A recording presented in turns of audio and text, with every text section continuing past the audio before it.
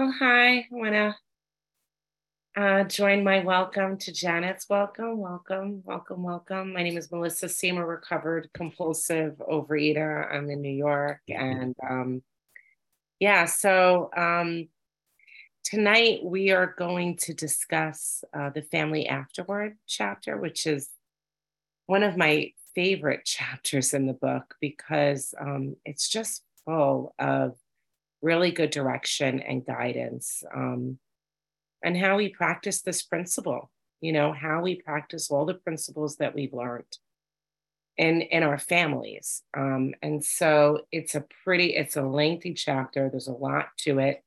My hope is to be able to get through the whole chapter tonight. If not, I might stop. And so just to kind of remind people, if you're new or if you haven't really been around here, this part is a workshop, so I'll just share it. I'll talk about this chapter, and then we'll open up for questions only afterwards. If you have any questions about recovery at all or about this chapter, to give a little background before we start, this is called the Family Afterward, and after what?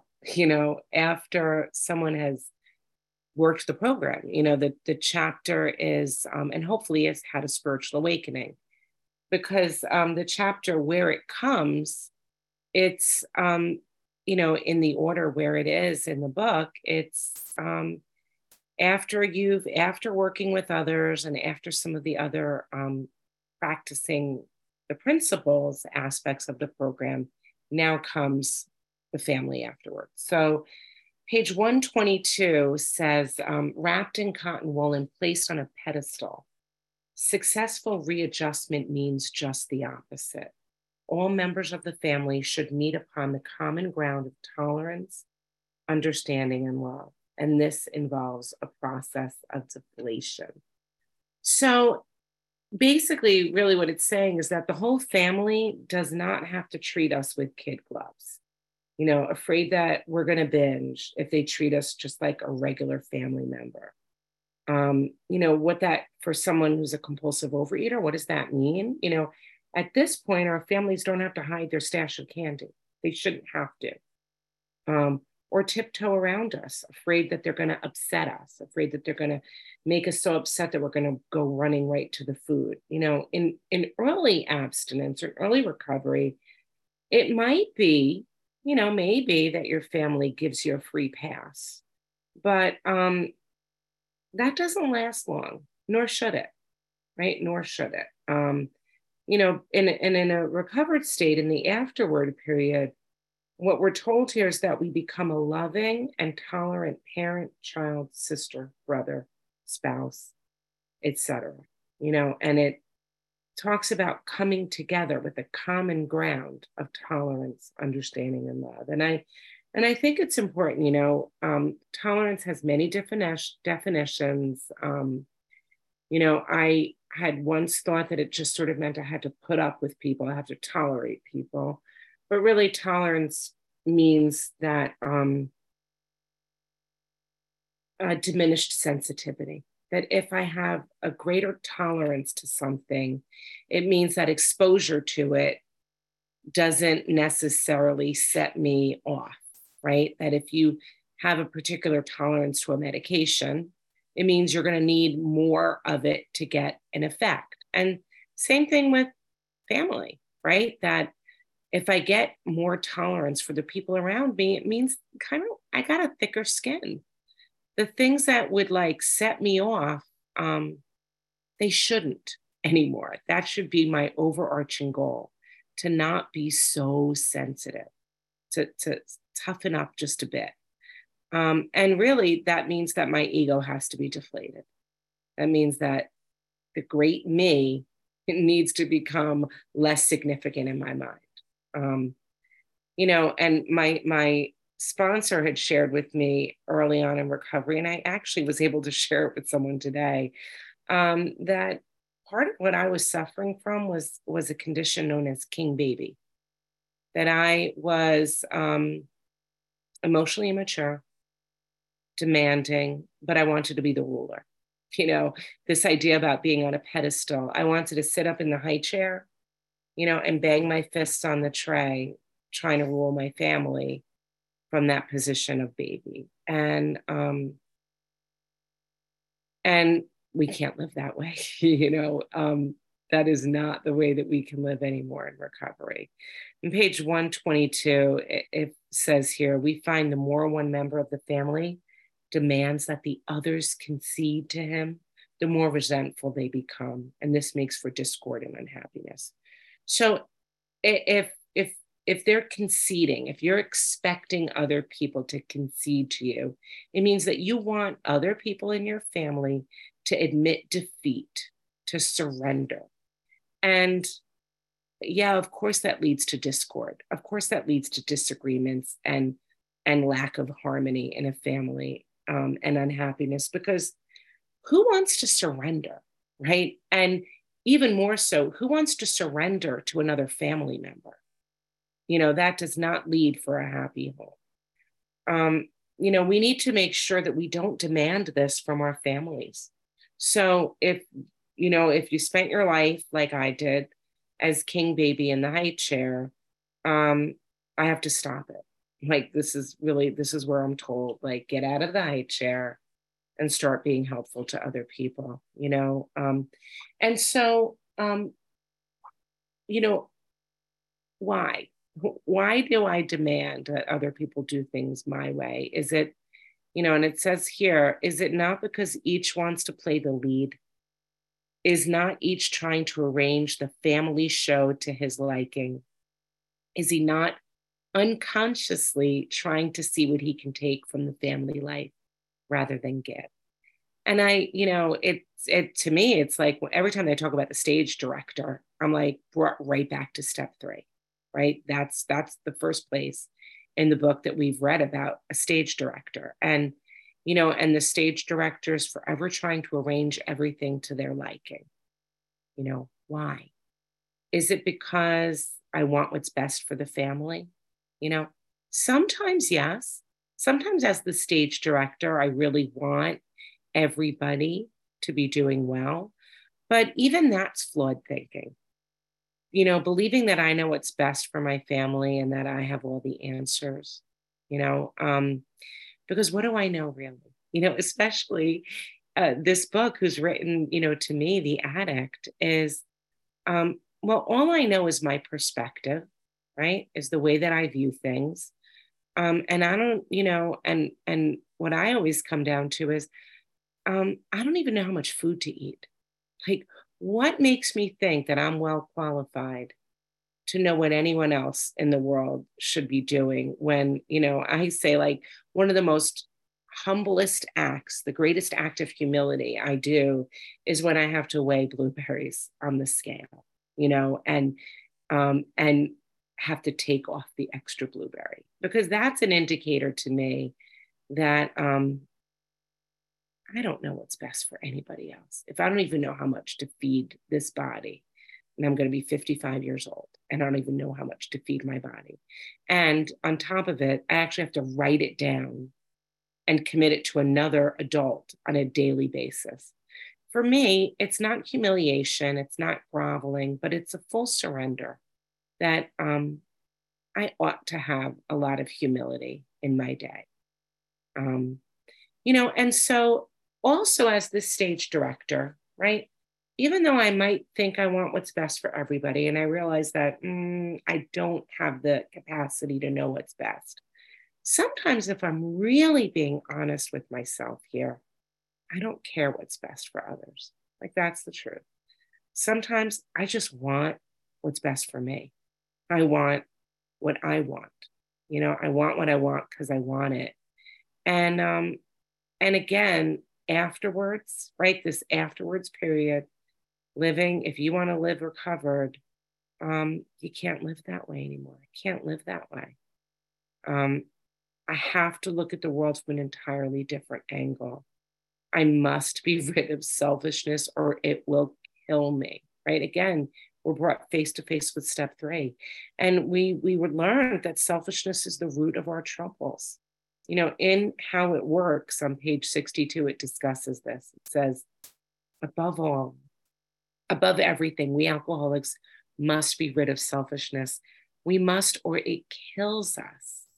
And God makes that possible. And there often seems no way of entirely getting rid of self without his aid.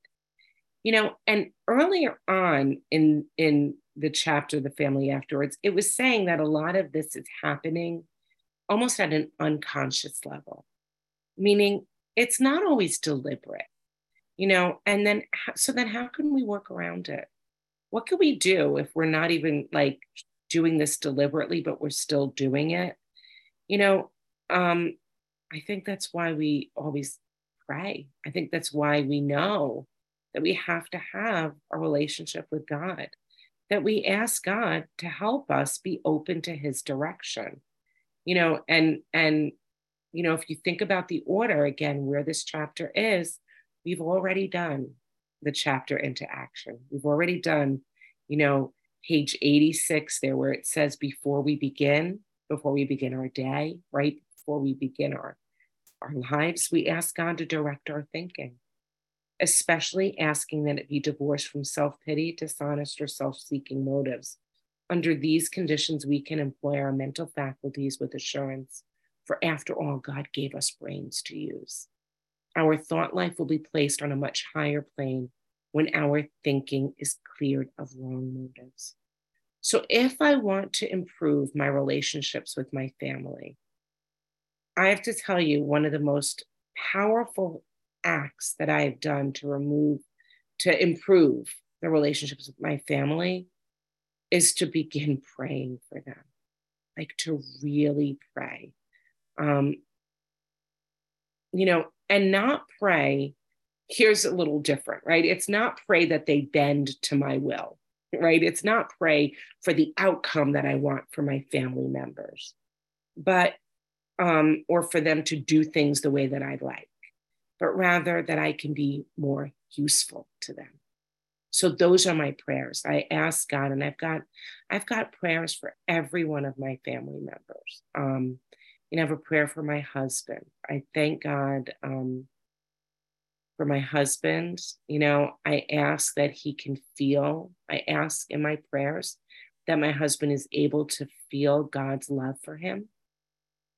I ask that he's given wisdom and peace. I ask God to help guide him. I ask God to give him strength, patience. I ask God to ease any worries that might be on my husband's mind. I ask God to direct his thoughts and vision so that he sees the beauty and the good in the world. And then I ask God to direct my thoughts and my vision so that I see the beauty and the good in my husband. And I ask that I'm able to see God, I'm able to see my husband through God's eyes. And I ask to be taught, for God to teach me to be the partner he wants me to be. And that's pretty much the same basic scaffold structure of the prayer that I pray where my children are concerned. The most important thing that I can ask for my children, for my mom, for my siblings, for anybody, is that they can feel a closeness to God, that they can feel their own God consciousness within. And so I have many, many prayers I have different prayers for my children in different circumstances. If anyone is ever interested in any of my prayers for my kids, I am always happy to share them. I think one of the most incredible things that we can do in recovery together is to share prayers with one another. I mean, I am so grateful that I have a fellowship and a community of men and women that we don't commiserate. That's not the way that this afterward period is. It's not, let me call you so I can complain to you about how lousy my husband is or how lousy my kids are. But I can tell you the difficult that I might be having, and then offered some suggestions of prayers that someone else has found useful. And so page 122 also says that years of living with an alcoholic is almost sure to make any wife or child neurotic. The entire family is to some extent ill. And if you look up neurotic, it's abnormally sensitive, obsessive, tense, and anxious. And when I read that, I think, wait a second, they're describing the addict. They're describing me. Abnormally sensitive, right? Obsessive. Well, hello, that's why I'm here, because I have an obsession. Tense and anxious. And that is, I would say that, perhaps if you're noticing that in your family members, perhaps they caught it from you. Perhaps you passed those characteristics on to them. When you live with someone who's unpredictable, up and down, wildly excited, and then terribly depressed, what happens is it causes people to be tense. It makes people feel like they're walking on eggshells around you. And for me, what that really looked like was, especially where food was concerned, I was forever swearing off foods, and that I would rid the house of all junk. Like if I couldn't eat it today, then nobody could eat it, and it can't be in my house. And I would clear it out, and I would make a big production about it. And then of course, what would happen is, promises and commitments and swearing, that's not a spiritual awakening sufficient enough to drive away the desire to eat. So I would, of course, eat again. And then I had to do it in a way, that was secretive, lest they all find out, because I just made this big production, right? But then at some point, I couldn't even handle being secretive about it. And I would just bring it all back in the house again. And, God help them if they uttered a word about it. I would have a fit. I would say, well, don't tell me how to eat, and you should love me for the way that I am. And you're just, you don't love me because I've gained weight. And like nobody knows what to do with that kind of energy. And that is, for me, that was my experience. That was what I did on the regular. That was the way that I behaved on the regular. And so the addict who's overly sensitive always relies on things going their way, which is bad enough. But even worse, when the going our way changes from 1 minute to the next, right? It's bad enough if you need everything to be your own way. But if your own way is different in the morning than it was in the afternoon, like, of course, people around you are neurotic. you just made them all crazy. Page 123, the second paragraph says, it's going to take time to clear away the wreck. Though old buildings will eventually be replaced by finer ones, the new structures will take years to complete.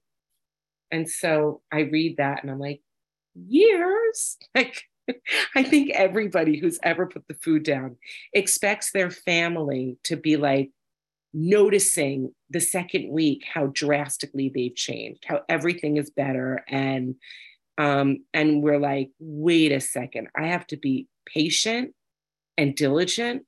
Like, patient? Are you kidding? Patient for what? Patient for, well, first of all, for your family to notice, maybe, and acknowledge the changes if they ever do. And I would say I also need to be patient for my own consistencies in changing. Change takes time, and so I would fall short at times, and so this is where we live our amends. Yes, we apologize when we mess up, but we continue to live our amends. We practice it. Page 123, the fourth paragraph talks about the first impulses will be to bury skeletons in a dark closet and padlock the door. It's like, okay, so now that I'm better, I don't want to hear about anything that I've ever done that's ever been wrong. And let's just pretend that never existed. And that's like our impulse. Well, thankfully, we find out that we don't have to be a slave to our impulses anymore. Like, that was the old us. But now we know that there's something powerful that happens when we're not a slave to our impulses anymore. And here's the thing that happens, right? When we don't look to bury the skeletons. Page 124 really explains, I think this is so beautiful. It's that it talks about experience being the thing of supreme value in life. And that we grow by our willingness to face and rectify errors and convert them into assets. So here's where we grow, that we face the mistakes we make, we rectify it, we clean it up, we make it better, and then we take those things and we convert it into assets. We turn it into good. And then here it further goes on. It says, cling to the thought that in God's hands, the dark past is the greatest possession you have, the key to life and happiness for others. With it, you can avert death and misery for them. So no, I don't want to bury my skeletons in the closet. Not if it's the thing that's my greatest possession now. The best thing that I have, my golden ticket to happiness, is my painful experiences of the past. Because all those painful experiences, all those mistakes that I made are the thing that I can use to be helpful for other people. It's a beacon of hope now, all my old experiences. And I think, like, what an incredible thing that our experiences can save people's lives, right? Like, we have the power to help people survive. And it's just incredible. We're going to have better lives than before. That's what we're told. We're going to get even better lives than before. And then all the garbage of my past, all the terrible things I've done, I don't have to be ashamed. I don't have to hide the truth of my experiences, even the bad ones, that our experience saves people's lives. And then what this tells me is that this is why I don't regret the past. This is why I can't regret the past or wish to shut the door on it, because it wasn't a waste of time after all. When I say, oh, I wish I would have gotten this earlier, if only I would have gotten recovered earlier. Well, no, actually, because there must have been, a catalog of experiences that I needed to have so that I can be more useful to somebody else. And I think that's the way that each of us are told to look at it. I think, like, what this means to me is that God takes the trash, the trash of my past, and reshapes it and turns it into something good. And then that with this thing that is something good, it's our treasure. It actually takes our trash and turns it into treasure. But we're also told here about digging up past misdeeds, and that we want to be careful not to dig up past misdeeds, especially of other people, unless there's good and useful purpose. So, I would say, like, for me, I don't bring up things that I know are going to hurt other people in front. Like, that would be mean. It would be like picking a scab, right? So I don't bring up the misdeeds of other people. I leave it to rest. If forgiveness, if we say that we forgave somebody, then we don't rub their face in it. We forgive them, and we let it go on. We let it move on. Page 125 says that we can criticize or laugh at ourselves, and it will affect others favorably, right? So I can laugh at myself. That's one thing.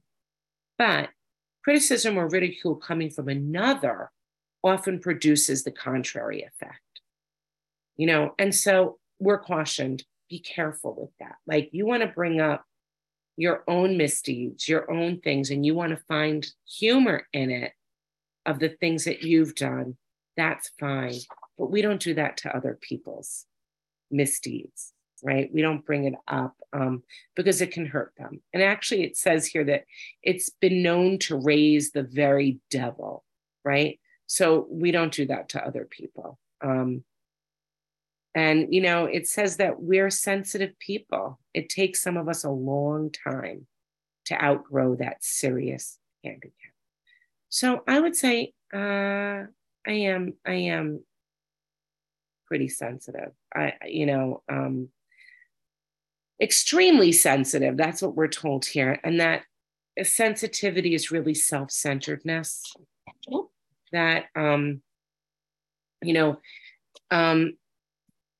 we get offended easily. We take things personally, and it doesn't disappear overnight. We should remember that our families, by the way, have learned to, how to respond to inconsiderate remarks from watching how we respond. If you want your family to not be so quick to take everything personally, we have to demonstrate that rather than point it out to them. If I hope that my family won't be so, easily offended, it's up to me to model what it looks like to not be so easily offended. And I think here when it talks about be careful with your criticism, I could write a book about this, about being careful with my criticism. For me, it often comes masked as advice, right? I would say it like, I was thinking, I think it might be a really good idea if you blank. And, I have a really good friend who taught me something. She's not in program, but I've definitely taken this lesson and I've applied it. Unsolicited advice is criticism. If nobody asked you for advice and you're offering it up, really what you're saying to them is, you shouldn't do it the way that you're doing it. You should do it my way. And nobody appreciates being criticized. Like, for me, I see my kids all over this. Like my adult married daughter, the last thing I should be doing is offering any advice if I'm not asked, right? So just recently, she asked me if I would give a referral. They wanted to adopt a third dog. And that was what I was asked. Would you please, if the shelter calls, will you give a referral? Now, there is no reason why I can't give this girl and her wife a referral. They are the best dog. They adore their dogs. Their dogs are their babies. But me as a mother, I'm like, oh my gosh, you have enough on your plate. Like, that's an awful lot. How are you going to blah, blah, blah. Well, that's not what I was asked. So I really did. I had to keep that comment to myself. And when the person from the shelter called, the honest truth is, would they be good dog owners? 100%. Yes, they would. She didn't ask, like, what's your hopes and dreams for your daughter's future? That wasn't part of the question. So I kept that part to myself. And those are the ways that I can help improve my family relations, right? It says here that since the home has suffered more than anything else, it is well that a man exert himself there. He's not likely to get far in any direction if he fails to show unselfishness and love under his own roof. So I think it's important. Let's talk about exert for a moment here. And what does exert mean? Well, put forth or into use as power, exercise as ability or influence, put into vigorous action, to exert every effort. Strenuous, vigorous action and effort, right? So my own spiritual growth occurs when I use effort to practice the spiritual principles where, most importantly, in my home. That's what it says. Is it easy to do? Is that like the easiest thing to do? No, right? Obviously, if it requires effort, right? If it's told that we're going to have to put effort, um, you know, it means that it's going to be hard work. And, how can I use effort to show unselfishness and love? Well, okay, so let's look at unselfishness closely then. Okay, unselfish, not selfish or disinterested. If you're unselfish, it means you're generous, you're altruistic. What I would say for myself is that I have to do that first in my house before any other place, to put forth and exert the effort. And, one of the things that my sponsors reminded me, and it's actually in the AA 12 and 12, that I am supposed to treat my family like the most respected member of this fellowship. I'm supposed to have the same regard for family members as for fellows, right? And I find it far more easy to practice it in the fellowship than it is in my home. That's the truth. And my sponsor has said to me, you learn it in the 12 steps rooms so that you can live it with your family. That just practicing it in the 12 step rooms and never doing it in your family, that is not what recovery is about. That the purpose of recovery is so that you can be an asset for your family, that you can do a better job with your family.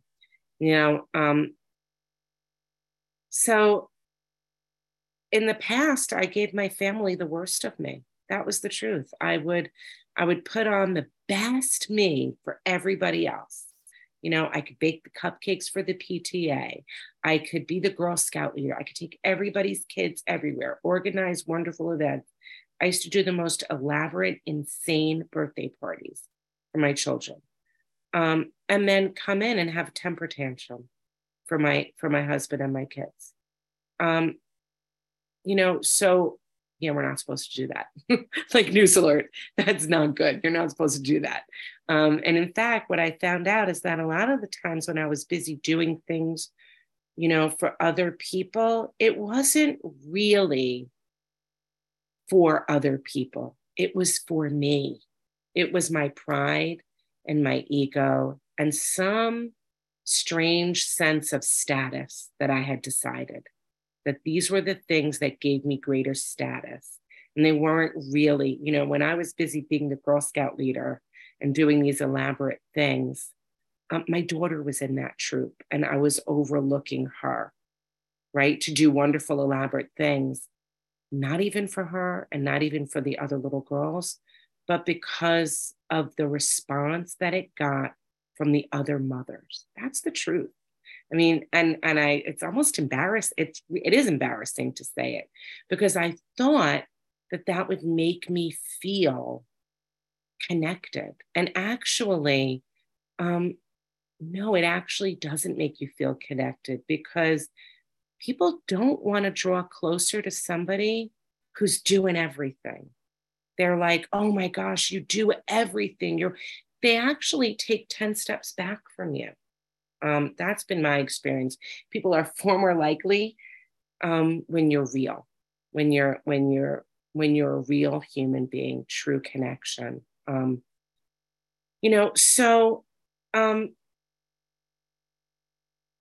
Page 127 says family talks will be constructive if they can be carried on without heated argument, self-pity, self-justification, or resentful criticism.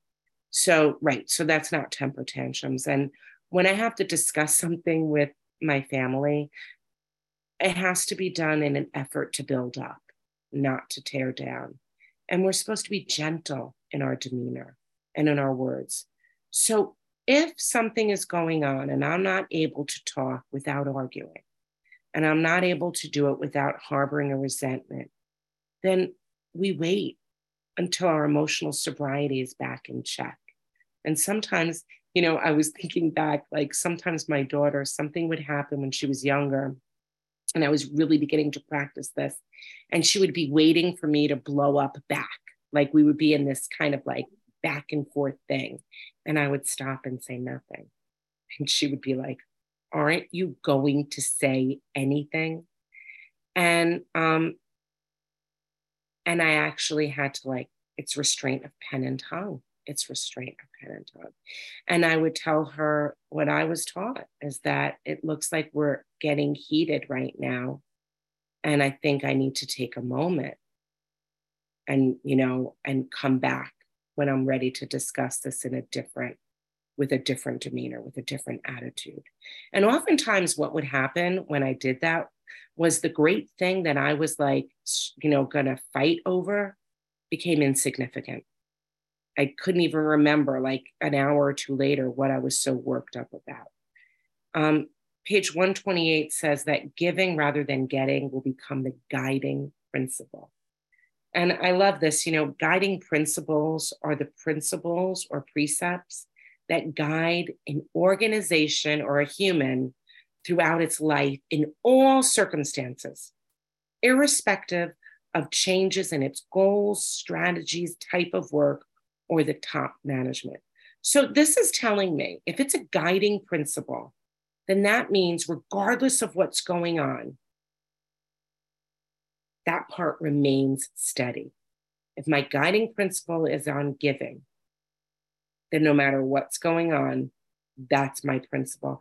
And if you think about guiding principles, these are the principles that we lean on when we need guidance. That's why they're guiding principles, meaning when there are bumps.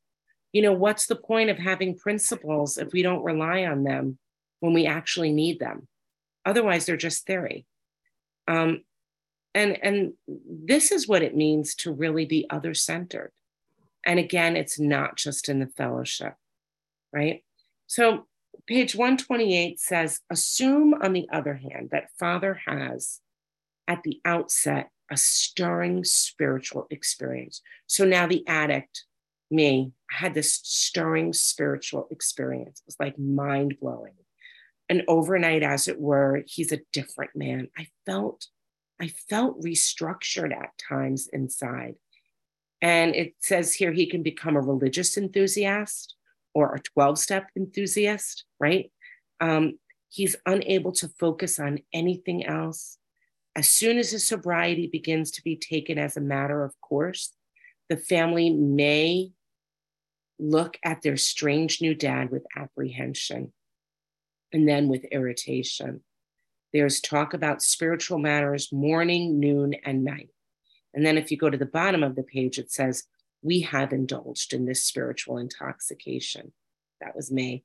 Like a gaunt prospector, belt drawn in over the last ounce of food, our pick struck gold. Joy at the release from a lifetime of frustration knew no bounds. I felt like I had struck something better than gold. And for a time, I tried to hug the new treasure to myself, right? So I, like, all these great benefits that I was getting from this recovery, it was like, no, I felt like they're almost greedy about what I was experiencing and not necessarily looking to help others in my family. But I love this because it says here, he may not see at once that he has barely scratched a limitless load. So you don't have to be greedy about what you find. In fact, the contrary, because it will pay dividends only if he mines it for the rest of his life and insists on giving away the entire product. So we don't have to cling any of the wonderful benefits that we get from recovery. What we have to do is open up and give everything that we receive to others. And if we do that, we have a limitless load. And I think about it, when we pray and we ask to be a channel. Well, if you clog up the channel and you stop allowing what you receive to flow, what happens is you get a swamp, right? So it's got to flow open. And if you, whatever good you get, pass it on and share it with others, whether it's with your family. Obviously, this chapter is about the family, but I would say with anybody in your life, in your program, all the benefits that you get, if you are happily turning them over, helping others, having a giving spirit, it's like limitless. You just get more. And I think that's one of the incredible, you talk about the fourth dimension. In the fourth dimension, it's like what I found out is that time is different. I don't understand how, but time, when I'm giving service, when I'm like really entrenched in helping others, I seem to have more time in the day. I don't understand how it's true, but it's true. And I think it's the same thing with like love and service. It's not a pie that you cut up and there's less left for you. It seems like if your motives are good, if it's not for self-promotion, if it's not to build your reputation, but if it's truly to be loving and giving, no, it just seems to be a limitless load. And that's what it's talking about here.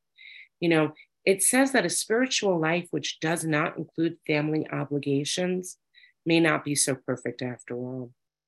And it promises that dad's spiritual infancy will disappear.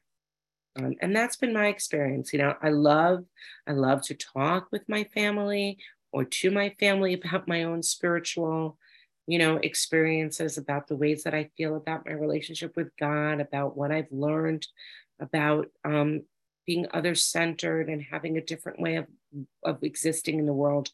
But far more powerful than that is actually being that in your family, demonstrating that in your family. And that if everything you give is only to others, that's called spiritual infancy. And we, again, don't want to be the king baby. We want to grow up. So page 130 says, this dream world has been replaced by a great sense of purpose, accompanied by a growing consciousness of the power of God in our lives.